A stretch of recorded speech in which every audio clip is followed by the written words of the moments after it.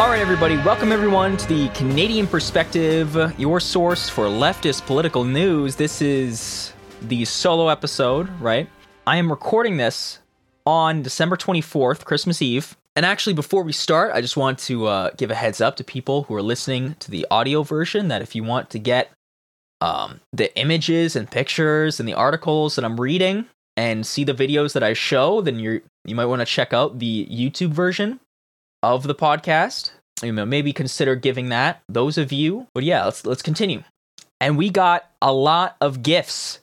The left got a lot of good news and gifts for this Christmas that I'm glad to share with everybody here. There are a lot of stories.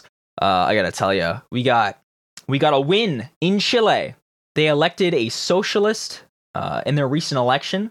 The left, so that's a big win for the left, especially for the country that, historically has been the right wing, basically neo-fascist type of movement, fucked that whole country up from 1973 until today. But we'll see if that changes after this new guy's election. There was a success. The Kellogg strike was successful. The workers agreed on a contract that was good for the workers, and also we'll talk about that. We got some good news coming from Canada. Canada's starting the process, not quite there, but we're starting the process of banning single-use plastics, which is nice, and also nice at the same time bittersweet when you look at our other environmental protections that we have, especially producing oil.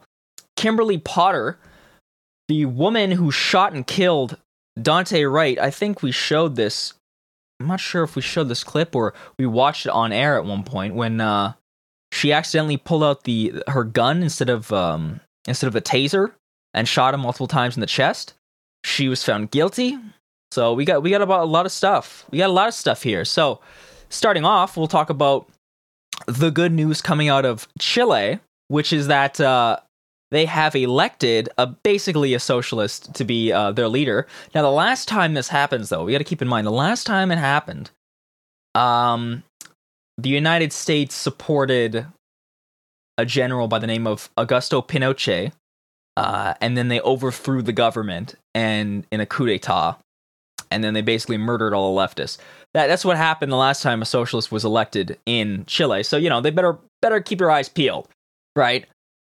You never know what tricks they might pull, or they might just pull a Venezuela and send like a couple dudes in paintball masks to get arrested by a bunch of fishermen.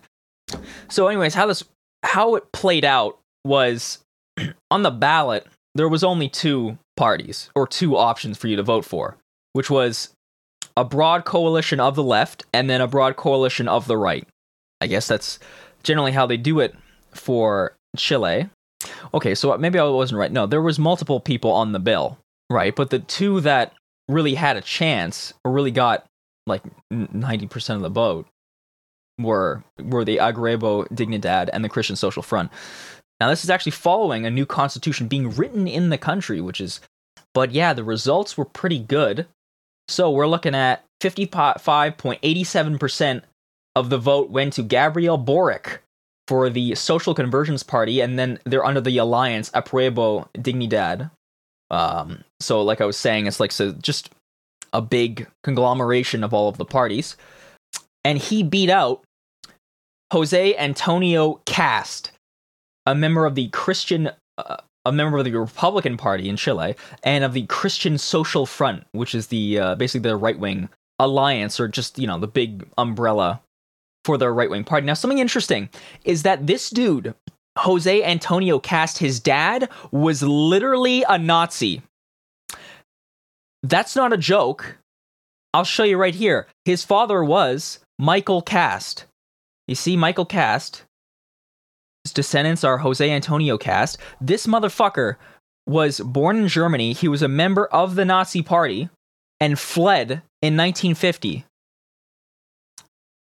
after the denazification of Germany. This son of a bitch should be in jail. In April 1945, his dad, Cass, escaped from custody during a guard change and fled back to Bavaria on foot using rat lines. A false idea indicating he was a member of the National Committee of the Red Cross, according to journalist Javier.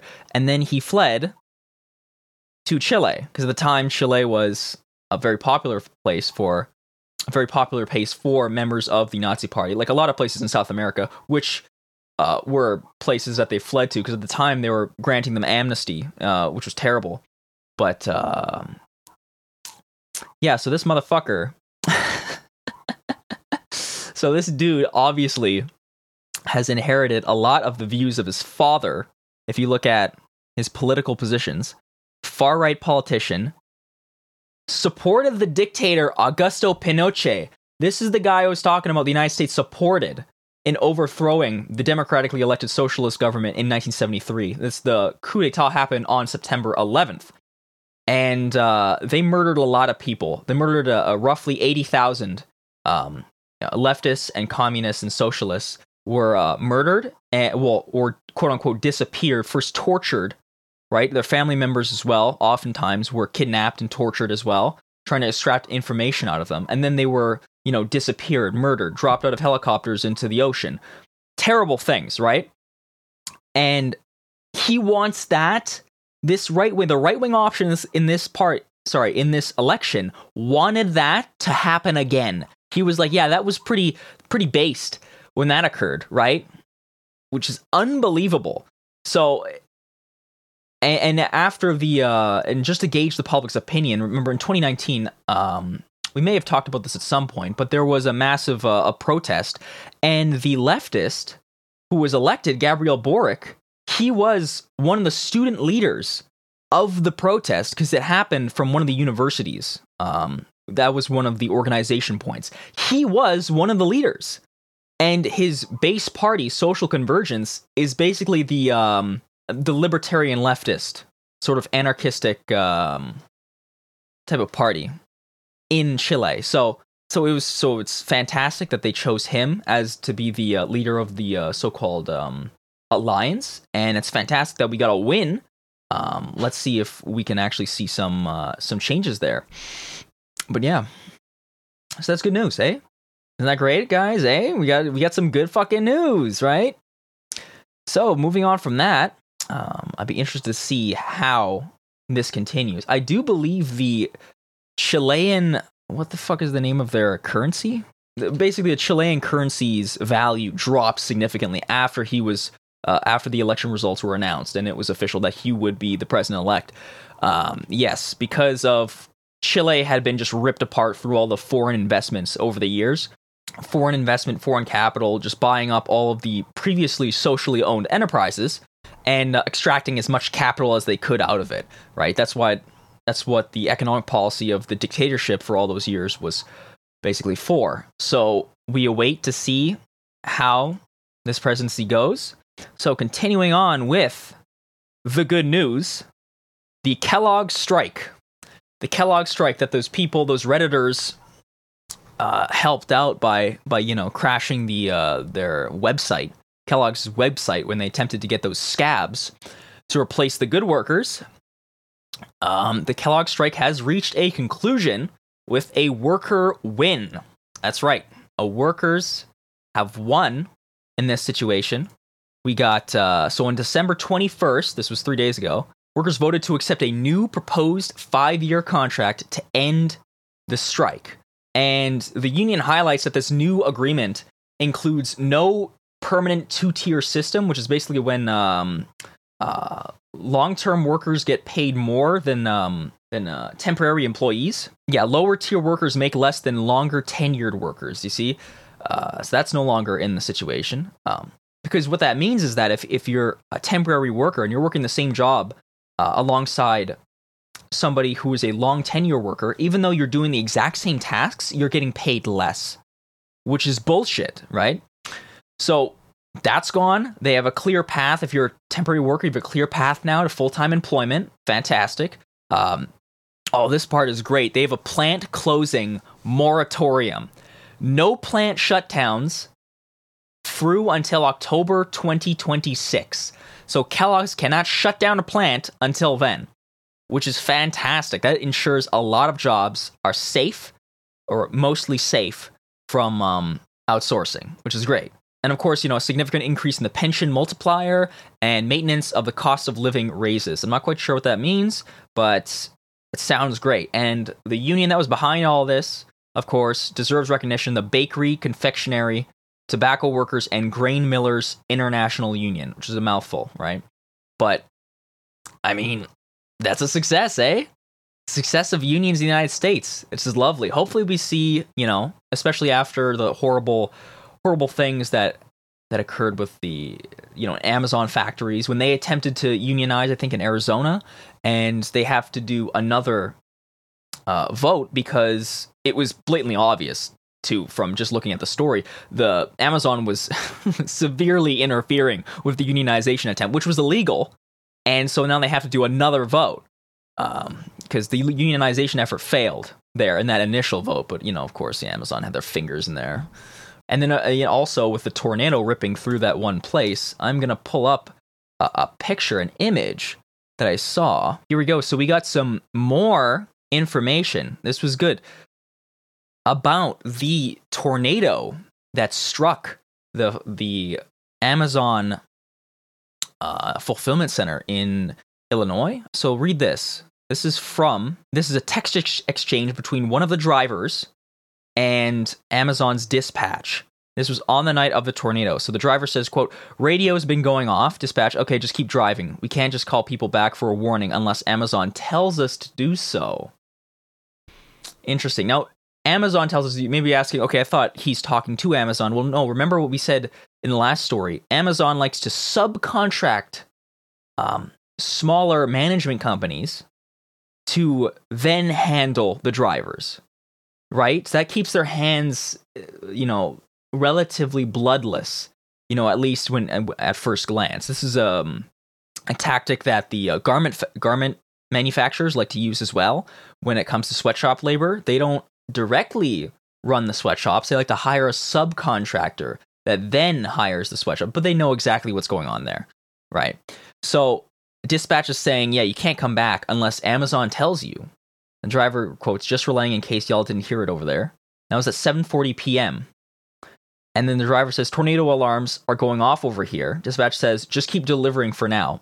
We have to wait for word from Amazon. If we need to bring people back, the decision will ultimately be up to them. I will let you know if the situation changes at all. I'm talking with them now about it." Okay, so that's not very safe now, is it? I mean, if the city's going to sound off the fucking tornado alarm, there's going to be a fucking tornado. I think that goes without saying that the safest bet is to do that, right? Is to come back. The driver then says, "How about for my own personal safety, I'm going to head back. Having alarms going off next to me and nothing but locked buildings around me isn't sheltering in place. That's wanting to turn this van into a casket. Hour left of delivery time.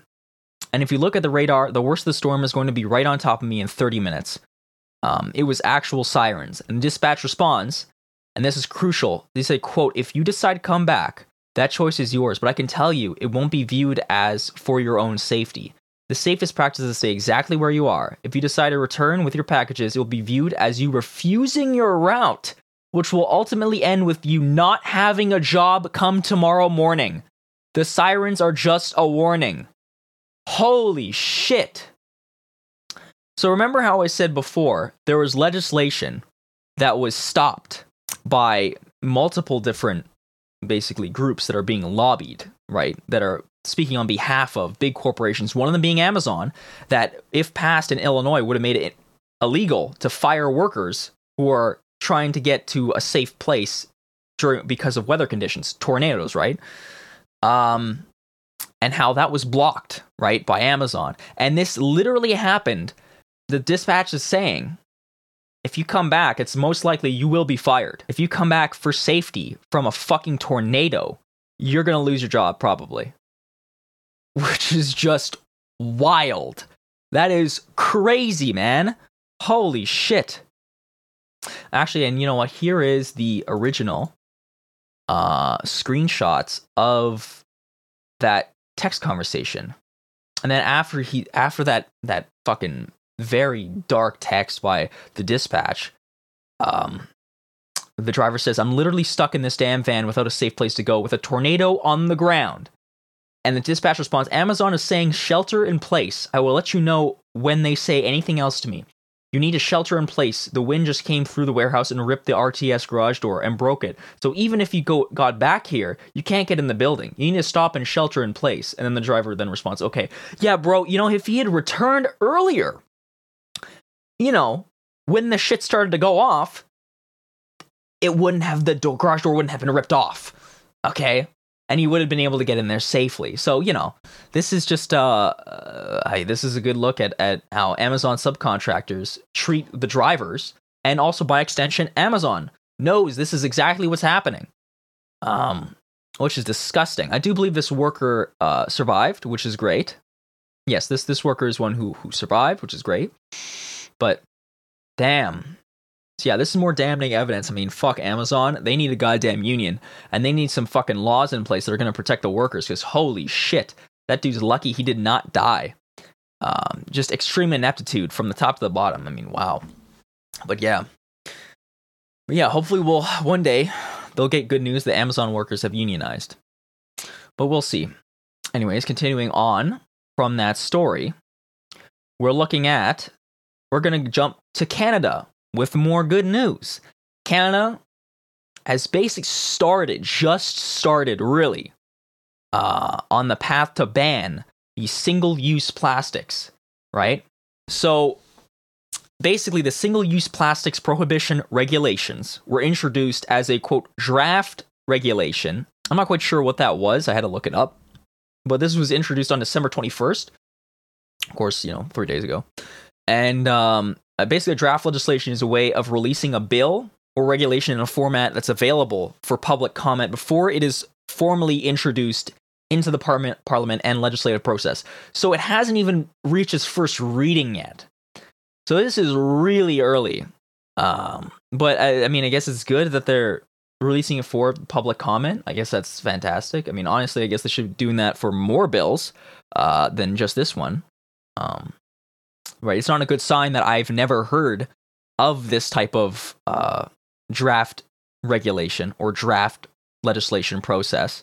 So, But yes, it was the Liberal Minister of the Environment and Climate Change, Stephen Guilbeault, who was one of the authors of this and brought it forward. So basically, the provisions in this regulation would prevent 23,000 tons of plastic pollution from entering the environment over a 10-year period, and the government wants to finalize these regulations and get them in place as early as late 2022.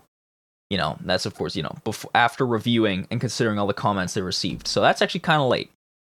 2022, it's yeah, bro, we'll get to it years from now, and that's after all the initial research that they did was conducted in October of 2020. The Science Assessment of Plastic Pollution. So, it's just, I mean, the liberals, they like to drag their feet, but yeah, so far only 9% of plastics in Canada are being recycled. Something else, some other good stuff that's in this provision is that ensuring all plastic packaging in Canada contains at least 50% recycled content by 2030. They want achieving an ambitious recycling target of 90%. Which is something that Quebec is trying to do, and the European Union have set that target as well. And also prohibiting misleading recycling labeling. So for stuff that's not supported by recycling facilities, right? So shit, this is recyclable. Put in the recycling, they're like, we don't know what the fuck to do with this. This is not recyclable, bro. And then it goes in the landfill. So yes, now that is good. They are doing this, and we'll take a win wherever we can, albeit pretty early to already be celebrating. And also, not quite exactly what we're looking for. Because, yeah, bro, great. You're going to try and save the environment by getting rid of the single-use plastics. That's fantastic. What about the fucking $18 billion of subsidies we give to the oil industry per year? What about that? Are we going to do anything about those? No? We're not going to stop any of those oil subsidies? Are we going to not build any more pipelines, because all pipelines leak, and of course the extraction process of removing and just fucking drilling oil from the ground, the effect that has on the environment, and building the pipelines, the effect that it has on the environment is way more worse than single-use plastics. And it's like, this is the best you're gonna get from the liberals, really. Federally, is them banning single-use plastics, right? That's all you're gonna get. You're not gonna get any of the stuff, but them being tough on the fossil fuel industry. You're not gonna get any of that shit. And the conservatives probably wouldn't even have done this. I'm gonna go out and say. So, yeah, that's great and all, but bro, there's like a big... it's like putting a bandage over a cut, and then right next to that cut is like a fucking giant flesh wound. And then they're trying to celebrate and say, oh yeah, we healed your wound. It's like, no, bro, I'm still fucking bleeding out. I'm still bleeding out, and you're not doing anything about it. Just to keep that in mind. So that's why I say this is sort of a bittersweet legislation. I guess we'll see how that even goes, like where that's going to head. Anyways, more news coming out of Canada. This is from the Toronto Sun. And that is that it appears the feds, I guess it would be CSIS, admit to tracking 33 million mobile phone devices during the lockdown. And they say it's due to, doing the whole contact tracing bullshit. But I don't know if that was necessarily consentful, right? In the way that they're saying it. Agency says cell tower locators were used. This is the public health agency. They say cell tower locators were used to, quote, understand the public's responsiveness during lockdown measures. Quote, due to the urgency of the pandemic, the agency collected and used mobility data such as cell tower location data throughout the COVID-19 response. It was to help understand possible links between the movement of populations within Canada and COVID.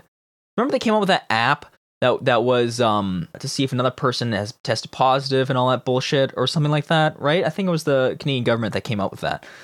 And that would be consensual, right? If they took location data from that app. I mean, consensual, they could just hide it in the terms of service and all that bullshit when you have to agree to when you install the app. But still, at least that would be something like that. But no, instead the public health agency is like, no, motherfucker, we're doing CSIS, NSA tactics, or we're just going to track your fucking movements. And the dangerous thing is, it's been proposed the program be extended for up to 5 more years. The agency says those contractors must make sure information is, quote, cleaned and processed, and, quote, demographic and population information doesn't name individuals. Okay, sure, buddy. And yes, it's been proposed to extend it up to 5 years, and the cabinet has yet to legislate any pandemic-related privacy safeguards. Oh, Jesus Christ. So yeah, on one hand, we like the government trying to protect the citizens, right? We like, by making sure everybody's vaccinated and shit. And then there's a part of that is semi-authoritarian, right? That it's good to have a centralized government that's able to do that, so that way, we don't have people dying from a disease that's preventable. Well, now it's preventable, but on the other hand, they're going to abuse the shit out of that. Oh, Jesus. And that's an example right there. They're going to extend the program, or they propose to extend the program by 5 years, and there's no privacy safeguards so far that for pandemic-related information. So when has the government ever said no to collecting people's information, right? When have they ever done that? There are some things that under law, the Canadian government cannot collect from people, and you know what they do? They go to the United States and they ask the United States, hey, can you spy on our citizens and then give us the data? And they're like, sure. The NSA spies on Canadian citizens and collects their, from the ISPs that are the internet service providers that are shared between the United States and Canada. They get their fucking data and then give it to the Canadian government. They see that's a loophole because it's illegal for the Canadian government to spy. So you see that loophole there? Bro, they're gonna keep this shit. They're gonna keep doing this fucking shit, right? They're gonna be pinging everybody's cell location. Oh god, I just want COVID to end, bro. Why you gotta be fucking looking at my dick pics and watching me jack off? Like, come on, man. Come on, dog. Oh fuck. Anyways, that's not necessarily good news, but yes. So also something I mentioned in the opening. There's that one video, as part of the multitude of videos that there are of Black people being murdered by the police in the United States, unarmed, usually. And actually, let's see if I can pull up that video. So yes, I found some footage. This is the body cam footage of Kimberly Potter. And you'll see what happens here. She mistakens her firearm, her Glock, for a taser. And so she intended to tase him, or at least that's what it seems like. But instead, she pulled out her 9mm and blasted him in the chest before he took off. So, watch this footage.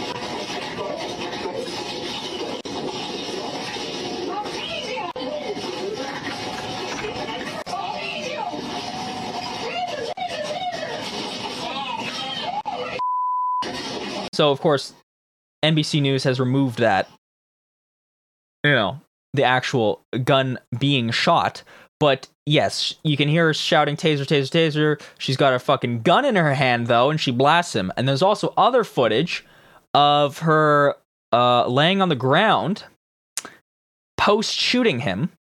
And she is absolutely distraught. Yes! Hey. I grabbed the wrong fucking gun! I shot him! Oh my god! Him, sit down. Okay, I'm sorry, I shouldn't be laughing. But the cops just, he's in cop mode, right? Every woman is ma'am, sit down! Like, bro, she's a fellow officer, what the fuck? I'm sorry. Oh, God.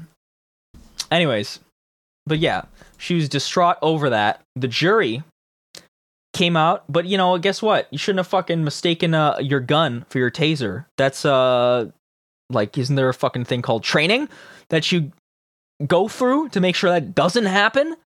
And so the jury, after deliberating for 4 days in the trial, basically came to the decision that she would be guilty of 2 crimes, and only one is shown here, which is first-degree manslaughter, predicated on reckless use/handling of a firearm.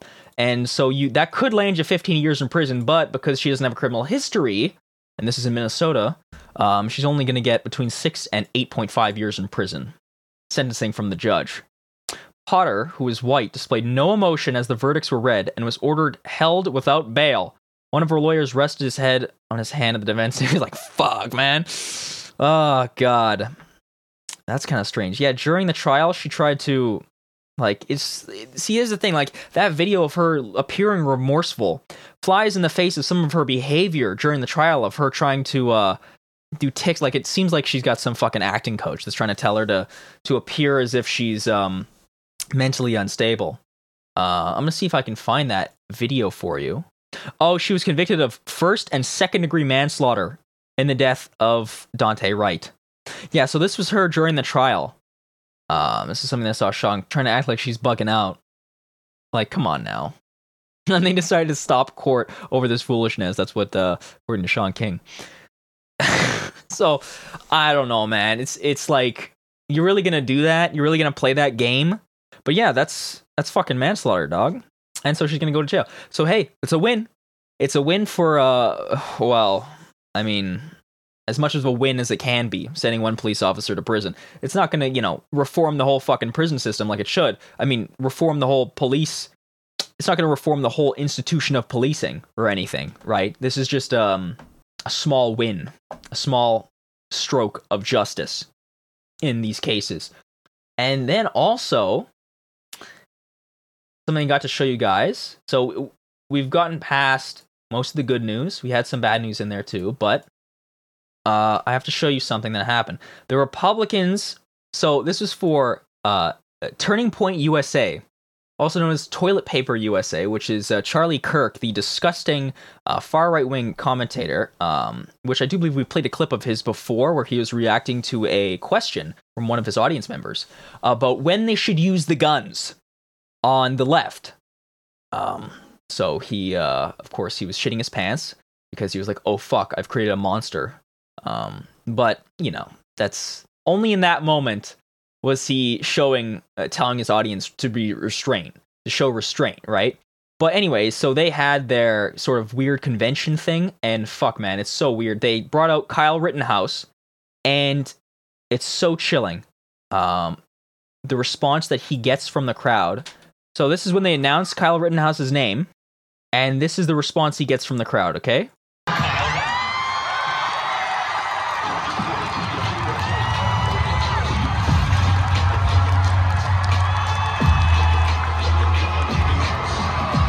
They have a fucking rap. They have a song playing for him.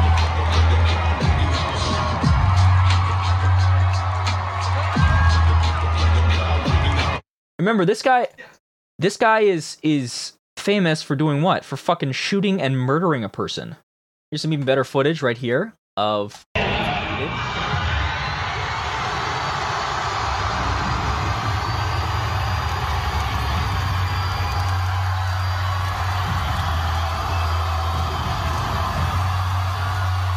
bro. And okay, he's famous because he showed up to a basically a Black Lives Matter protest and fucking murdered 2 people. That's all he's contributed. That's all he's done politically in his life so far, is do that. And this is the response he gets. They are bloodthirsty.